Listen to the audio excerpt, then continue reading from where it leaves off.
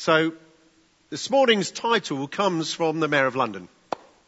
As I was getting on the plane and sat down, I'd taken the opportunity to buy the Telegraph. I'll try and read the Guardian and the Telegraph just to get a bit of balance. But we're so right-wing, the Christians, you need a little bit, a dose of left-wing, something or other, just to balance you up. And amen, brother, comrade. Yes, who was that?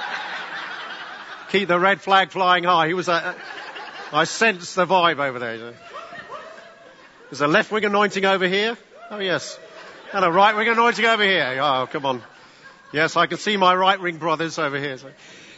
And so I'm sitting on the plane and I'm reading, Boris Johnson, the Mayor of London, writes a regular article in the Telegraph, and he's always a bit of a mixture, Boris, isn't he, of kind of sort of wacky things and interesting things, and sometimes he gets it right, and sometimes you think, oh, Boris, never mind.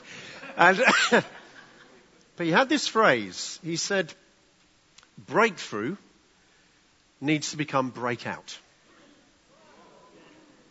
Now, if there ever was a sermon title, that was one, isn't it?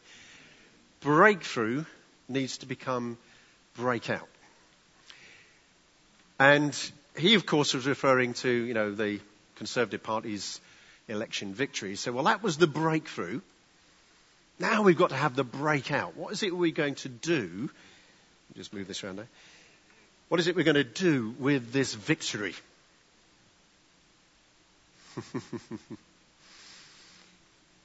What are we going to do with our victories?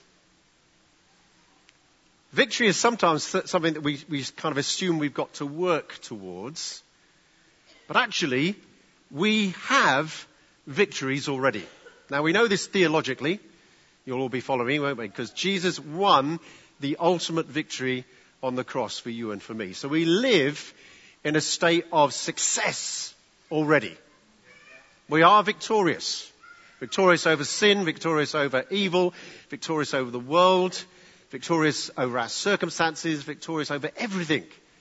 Because Jesus won that victory. He disarmed, he took away the weapons of the enemy. He disarmed the enemy on the cross, and he has won that victory for us. But how often do we live in that victory? And what I want to do with you this morning is we're going to go quickly through Luke chapter 4. We've kind of flipped the order a little bit. I know that Tim has done chapter 5 in one of our evenings, so get that podcast. But we're flipping back to chapter 4. If you didn't get chapter 5, you won't need to worry about this. You're still in chapter 4. But Jesus, you see, won all sorts of victories for you and me. And we can be in those victories or those breakthroughs in order that we also might break out. Now, a few weeks ago, I think it was an evening service, I was declaring we're in a season of salvation. Right, you want to say that with me? We're in a season of salvation. We have amazing breakthroughs already. You have. You are an amazing breakthrough. Just say to yourself, I am an amazing breakthrough. I am an amazing breakthrough. I am an amazing breakthrough.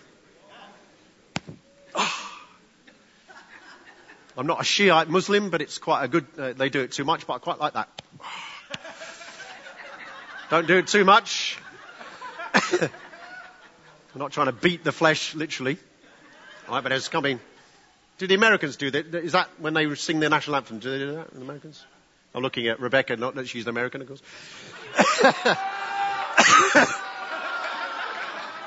But you're closer, yeah.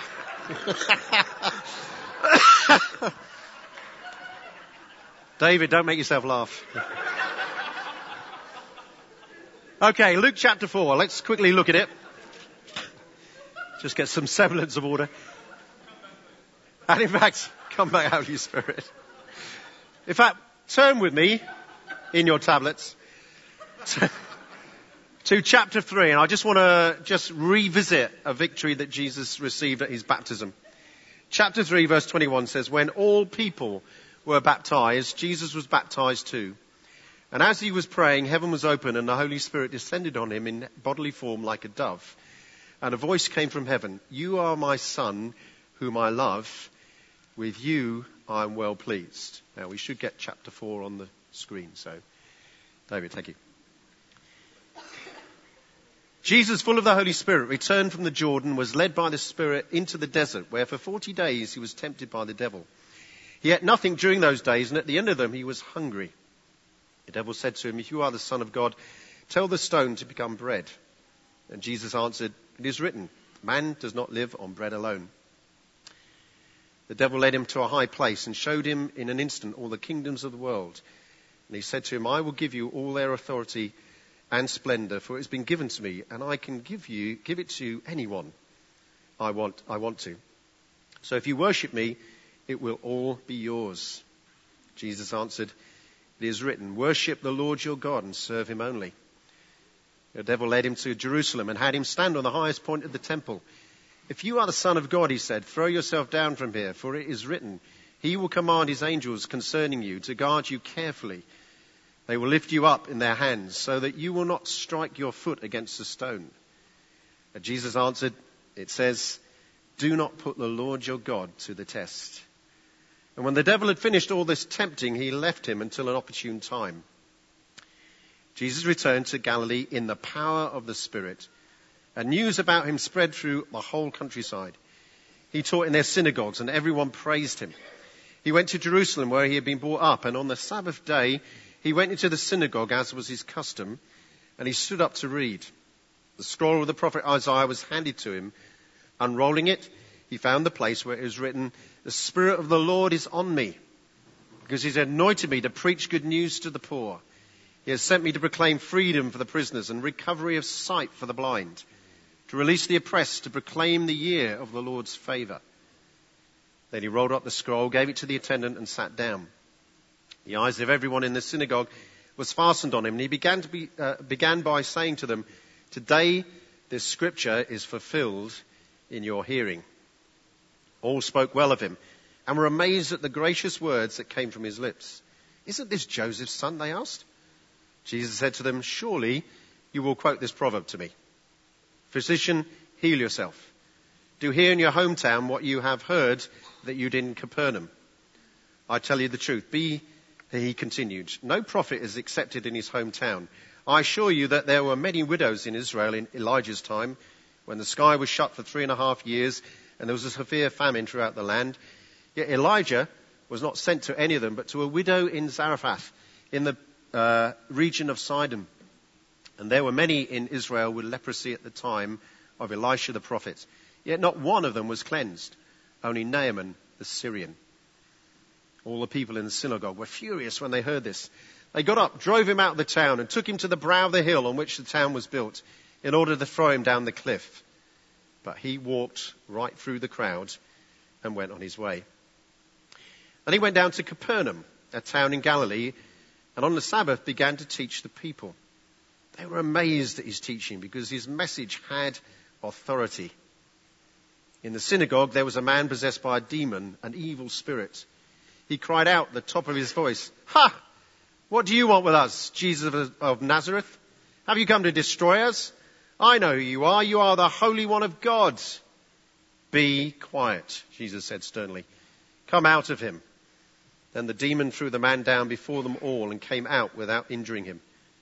All the people were amazed and said to each other, "What is this teaching? With authority and power he gives orders to evil spirits, and they come out." And the news about him spread throughout the surrounding area. Jesus left the synagogue and went to the home of Simon. Now Simon's mother-in-law was suffering from a high fever, and they asked Jesus to help her. So he bent over and rebuked the fever, and it left her. She got up and at once began to wait on them. When the sun was setting, the people brought to Jesus all who had various kinds of sicknesses, and laying his hands on each one of them, he healed them. Moreover, demons came out of many people, shouting, "You are the Son of God." But he rebuked them and would not allow them to speak, because they knew he was the Christ. At daybreak, Jesus went out to a solitary place. The people were looking for him, and when they came to where he was, they tried to keep him from leaving them. But he said, "I must preach the good news of the kingdom of God to the other towns also, because that is why I was sent." And he kept on preaching in the synagogues of Judea. Let's go home and have lunch. Sometimes you just need the gospel, don't you? Father, we just pray that you just release these words to us this morning. Father, they will have an impact on our lives way beyond what we can think or imagine.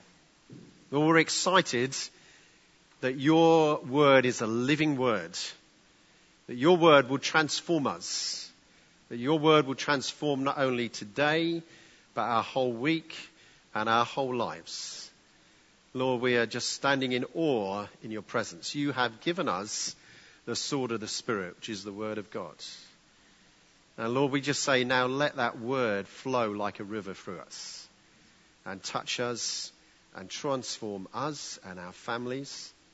Lord, thank you for that lovely testimony of a sister-in-law who gets saved. Father, do that again. Do that again. Father, we take that testimony. We say the word testimony means do it again, Lord. Do it again. Do it again. God's just releasing faith over us now. This is one of my closing points. Let's do it now. The Spirit of God's on it. Just reach into your family with your heart now, with your spiritual eyes. And you know the family members where you think, I've just tried to live Jesus to them. I've prayed for them. They've done this, they've done that. And you know, it just seems an immovable mountain. Well, take hold of faith now. There's faith in the room. Just take hold of it. Say, I believe you can transform my family. Yeah. I believe you can transform my family. I believe that you can transform my family by your grace and by your power. And Lord, just help me to love and take every opportunity. Every opportunity. Thank you, Father. Years and years and years, I got saved when I was 18 and neither of my sisters became Christians. And they seemed very resistant and very, immovable. Didn't want to know. Were always very defensive. You know, I had become a Christian. You don't need to become a Christian. You are just a Christian. That's okay. Because in their mentality and my previous mentality was being a Christian just meant being a good person. So you don't have to you're trying to be a good person, but it's quite offensive, in the English culture at that time, to demand that you become a Christian. You were a Christian. We'd been to Sunday school after all, for years and years. We'd soaked it in. We'd had RE lessons at school and so on and so. So I must be a Christian. I'm in a Christian country, at least at that time. And for years and years and years, my sisters were quite defensive. And then suddenly we're a family do in a pub, and both sisters on the same day, one of them turns around to me and says, people keep asking me, David, why you became a Christian. This is like 20 years after I become a Christian. Don't you want to just take your young sister and go, when she does something like that? I love my sisters. And they try to love me. God can just suddenly break through, can't he? And you don't know what you're laying into people's lives all that time. You don't know the victories that are being won and the breakthroughs that you have. This morning, that they're going to have an impact on people's lives. Actually, later in the day, funnily enough, my other sister who didn't ask that question said, well, she joined the conversation. And not long after that, she got saved. But it was years and years and years before that happened. And it's in those years of waiting that we need to have faith. And we need to be actually having victories that we're hardly aware of. So, one of our trips to Bethel, somebody gave me this prophecy. It was one of those, you in the check shirt moments. You ever had that? Anybody, where's the check shirt? You in the check shirt. And I had not this particular shirt, but, which is New Frontiers Elders Standard Issue. Well, it may not be now, but it was then. And she looked at me, and I don't know who she was. She says, you are a champion. You are a champion. I see you already winning victories in battles you don't even know you are fighting. Isn't that interesting? You are a champion. I want to prophesy this over you this morning. You are champions. You are already winning victories in battles you don't even know you are fighting. We wrestle not against flesh and blood, but against principalities and powers, don't we? We don't have to occupy our minds with that battle in one sense. It's raging. It's like Scripture tells us it's happening.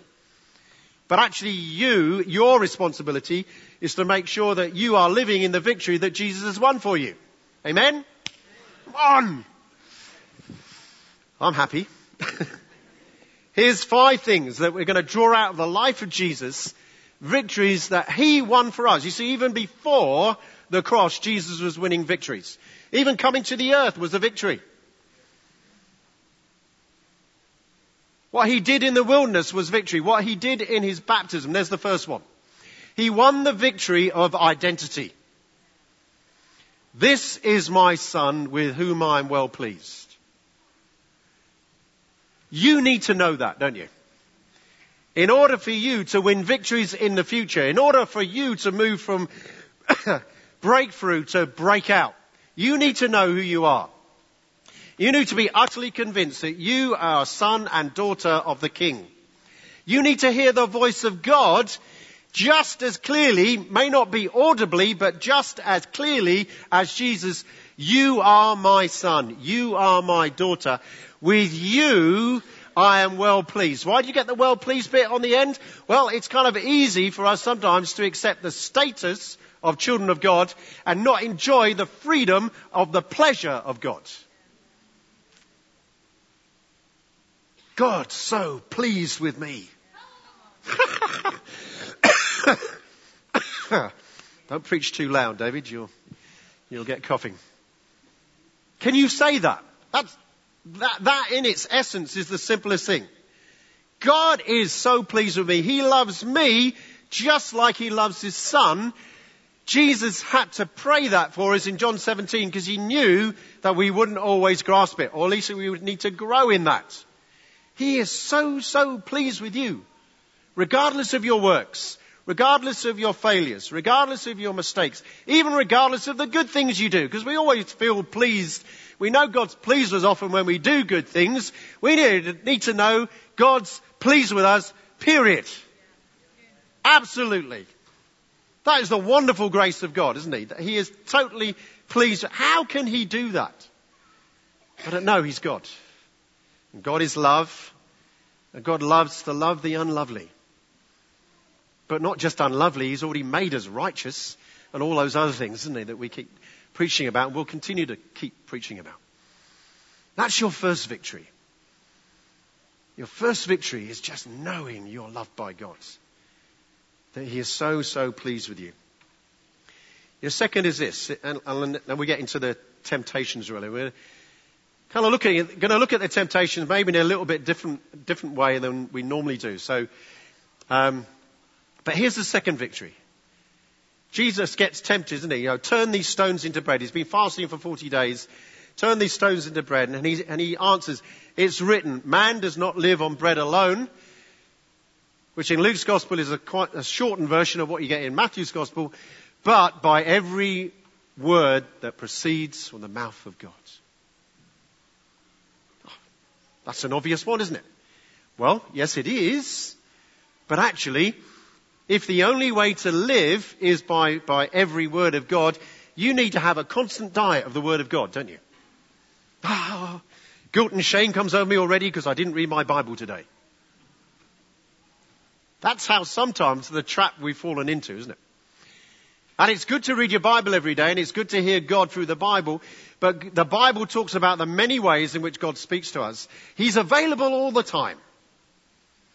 The transformation that we've gone through, the victory that we have won as a church together is that we have opened up our ears and realized that God wants to speak to us at any moment, at any time. And God used the prophetic ministry to do that for us and said, do you know you can pray or prophesy over people at any time, at any place, and anyone? Woo! You mean outside of meetings? Yes.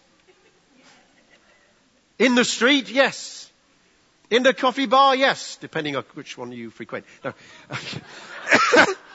Even in Starbucks. Only. I know this is going on the internet, but we love Starbucks. Ooh. More Lord. But especially in cost. No. Is that the victory that you have? This is not to bring condemnation. This is to say, there's God speaking to you all the time. If that's not very helpful, forget it. That may represent somebody else in your life that,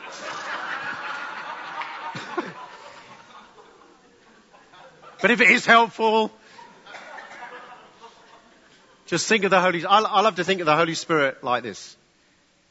Well, either way it works.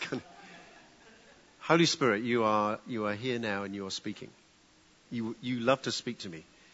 The Holy Spirit kind of wakes me up sometimes. David, you're not listening today.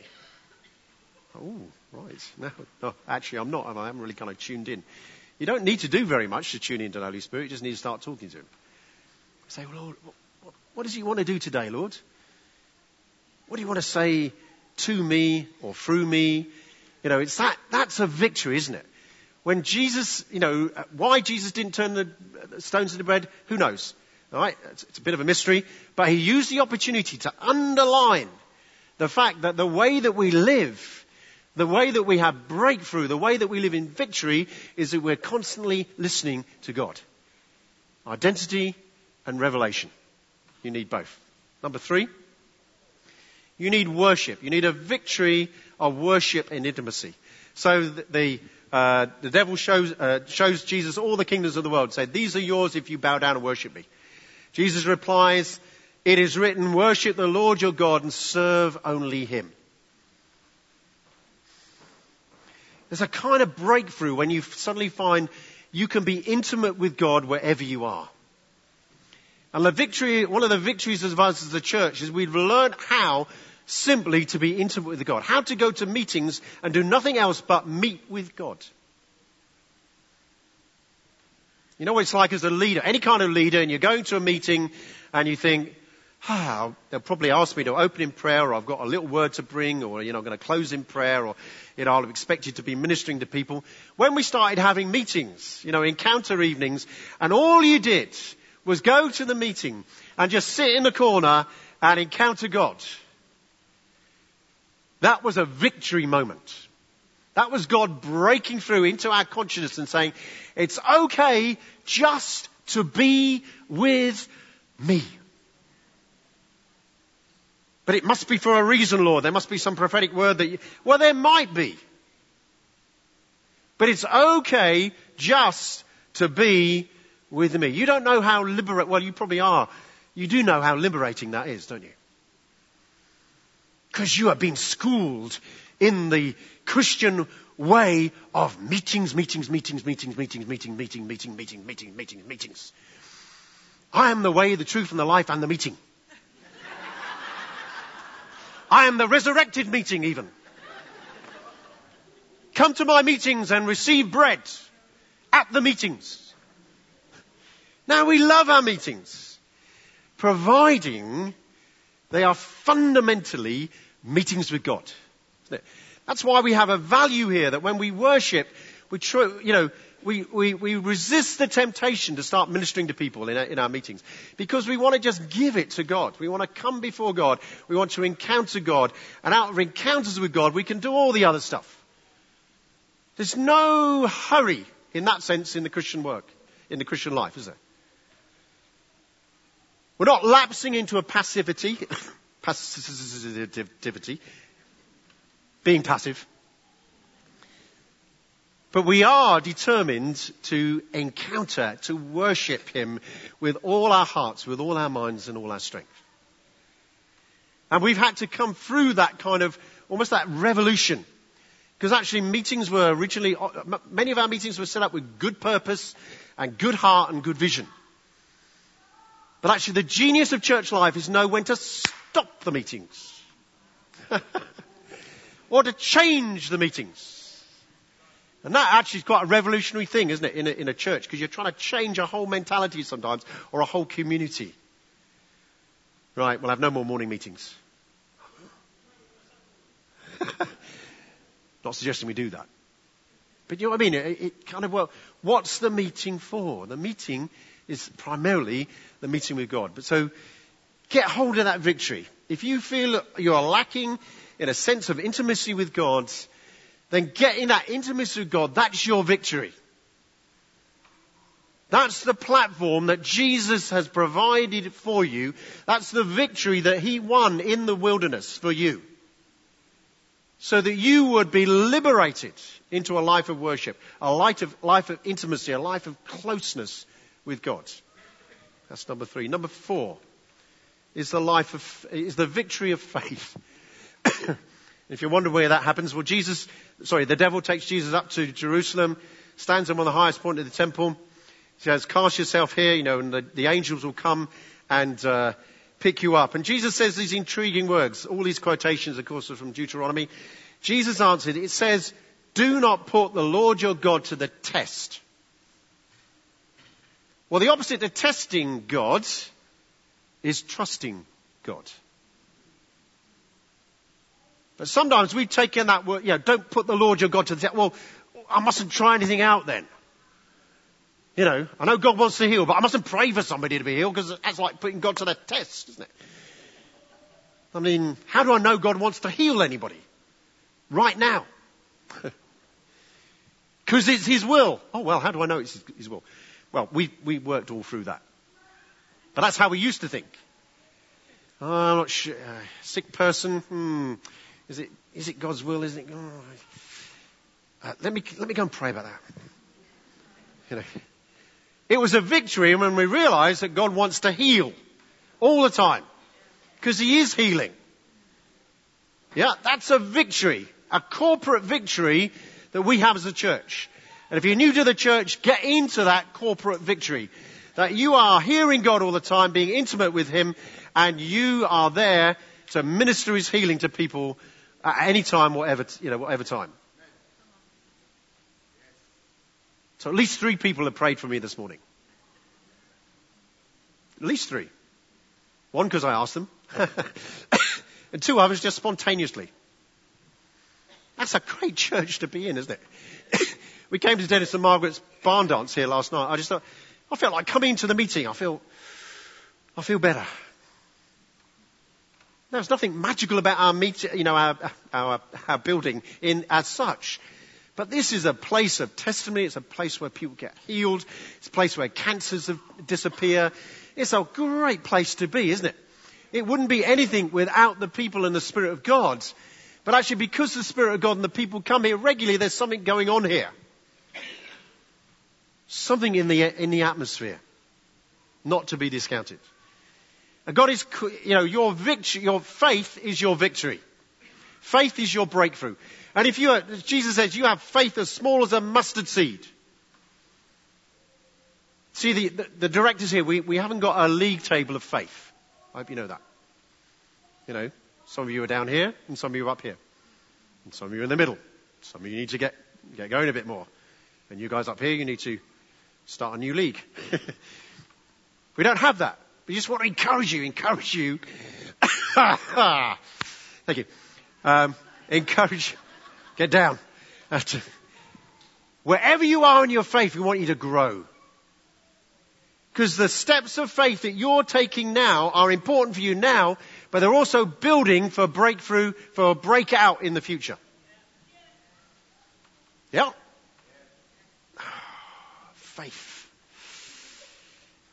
Why don't you put your hands out and just receive some now?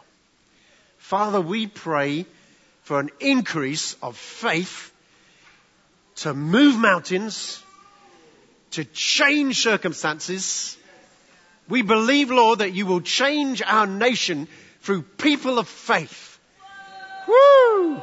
There's a Hebrews faith anointing for you. Right? For you this morning. For you to grow in your faith.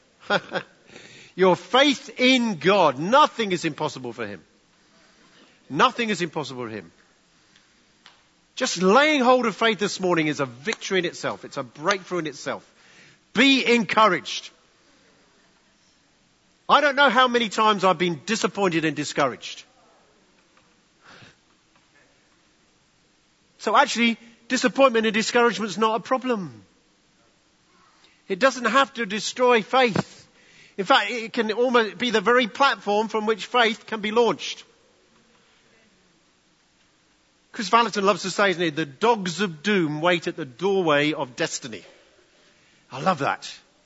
Remember in my Sozo when I was crossing a bridge and the dogs were, there were dogs sort of chained to the side of the bridge. They couldn't touch me and they were muzzled. And I kind of went over the bridge and slew the Minotaur of jealousy. And then I walked down and got on the horse of the Holy Spirit and charged off doing adventures in the Holy Spirit. Don't dwell on your disappointments. That can be defeatist, can't it? Anybody who ever did anything, really, in the Christian world in terms of faith probably had has had disappointments and discouragements in that particular area. The devil's not omnipotent, but he does know a few things. So he knows how to get at you. You know that. He knows your weaknesses. He knew Jesus' weaknesses, or potential weaknesses. He attacked him on his identity. He attacked him on his power. He attacked him on his relationship with the Father. And the irony is that the very area of success that God's drawing you into is very often the area that he'll attack you on. So be encouraged. You're on the right track. Don't get defeated and disappointed because things don't seem to be going well in that particular area where you really feel God's called you to minister. It's a good sign. You're not inviting it. You're not welcoming it. That's not the point. God's just saying now you can resist it. Now you know. It's almost like the devil trips up, doesn't he? Time and time again, he kind of almost alerts us to the purposes of God inadvertently. And we can get encouraged and we can get full of faith again. Right? Hope deferred makes the heart grow sick. But a longing fulfilled is like a tree of life. Choose which side of the verse you want to live in. You can choose. A tree, a promise, a longing fulfilled. That longing inside you is a tree of life. It's going to flourish. It's going to bear fruit. You have been called to bear fruit. Right? You are my disciples, Jesus said, and I'm calling you to bear fruit. You need a bit of bearing. You need to keep forbearing. You need to press in to all that God has for you. You are seated in on the seats today because people pressed in on the promises of God. Yep. This is a testimony of what God can do. And you can soak it up from the seat now. I don't know what's going on there, but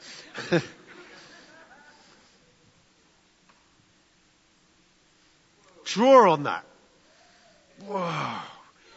You're warriors of faith. Come on, who wants to be a warrior of faith? It's a good.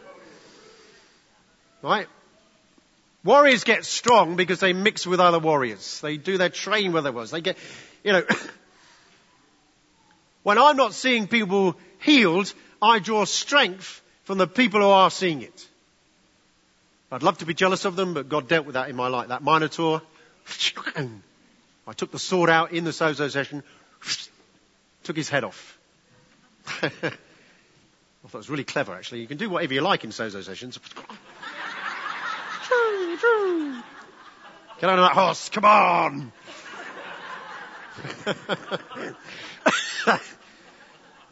Donna and Christine, I'm sorry if I've given too much freedom in the Sozo session.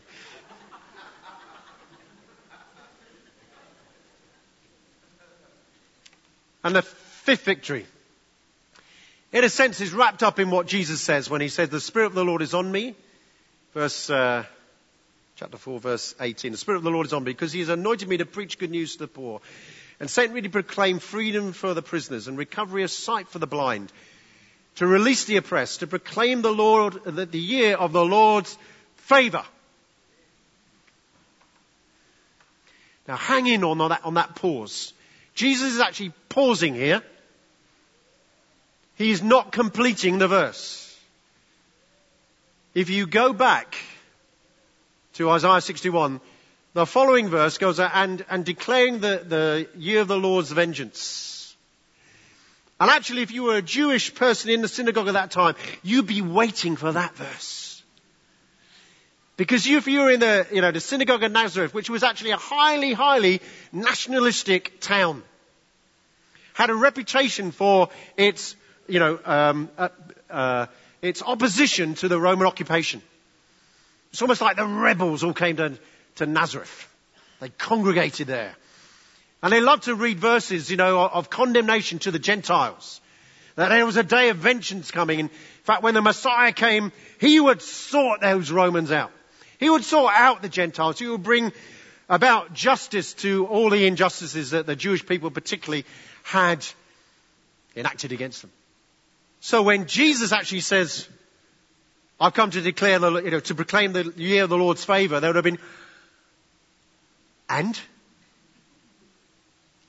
and vengeance. They wanted to hear the vengeance. They wanted to hear the judgment. Now, of course, there is judgment. There is judgment on the day of the Lord.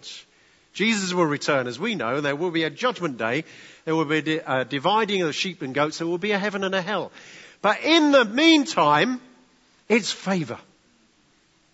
The victory that we have to live in is this is a time of good news.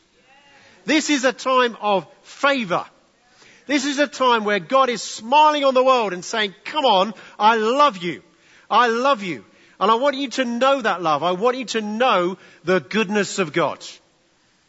The fifth victory that you have to have in your life is your total knowledge that God is good.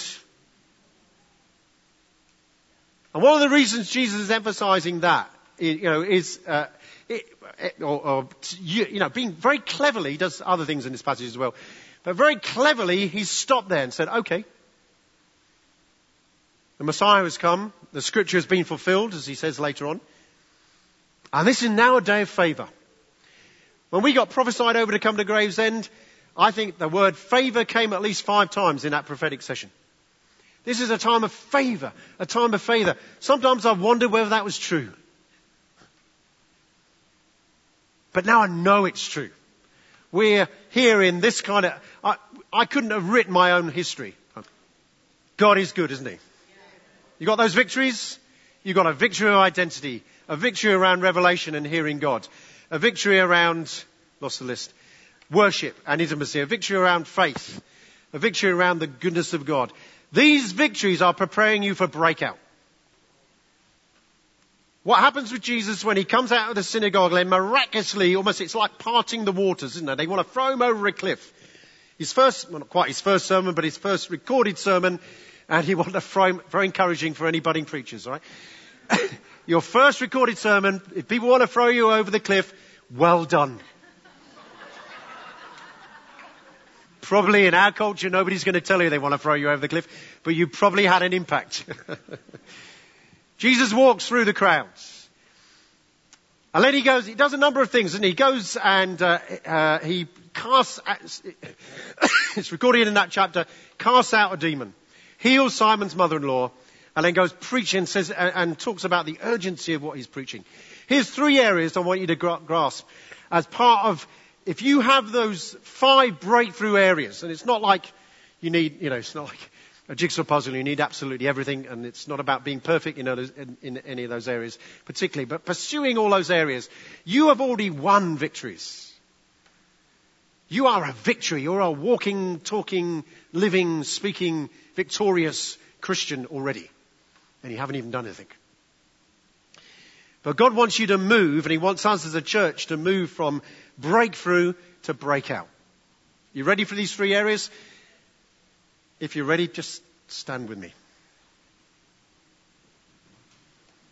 You see, I think the first area where Jesus starts casting out the demons is all those situations you think, that's impossible. I can't imagine that person becoming a Christian.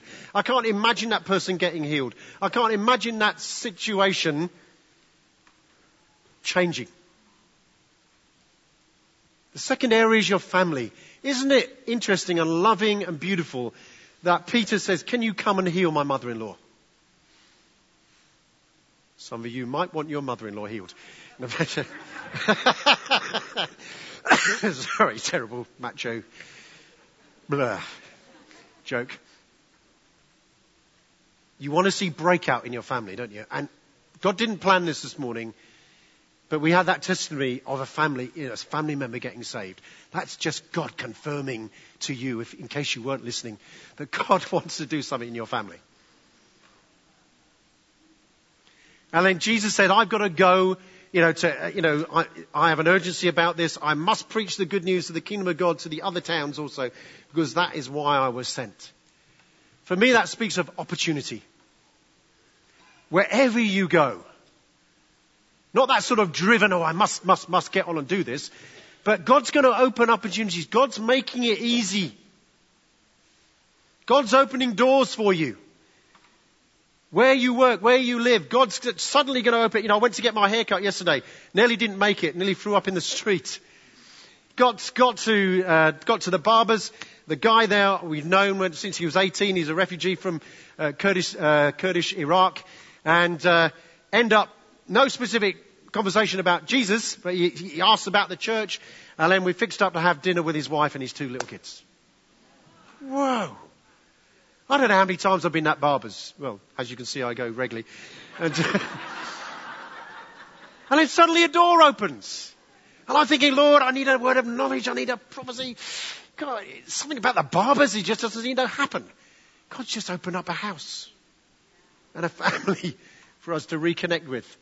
This guy actually came to the Rambaboo meetings, if any of you remember those. In the early days, just got contacted on the street, came to that meeting. Even now talks about coming round to our house at Christmas. He was a young man. He's now grown up, family, and just invite. Wonderful, isn't it? God's going to give you opportunities. So are you ready? Father, we want to move from breakthrough to breakout.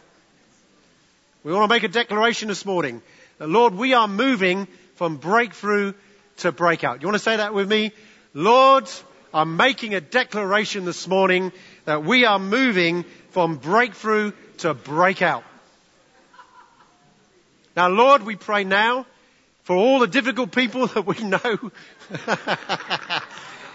Not in the church, of course. And we declare, Lord, you can save them. You can bring them into your kingdom. You heal the sick, raise the dead, and cast out the demons. And Lord, we declare over our families, our lovely, dear families who we love to come to know Jesus. We say, Father, touch their hearts now. Do what you did for Val's family. For Val's sister-in-law, we say, do it again, Lord Jesus. And Father, we pray that every opportunity, we pray for opportunities galore. Lord, this crowd of people will move a mountain, change a community, indeed change a nation and nations. And all the people said, Amen. Amen. Praise God. Bless you.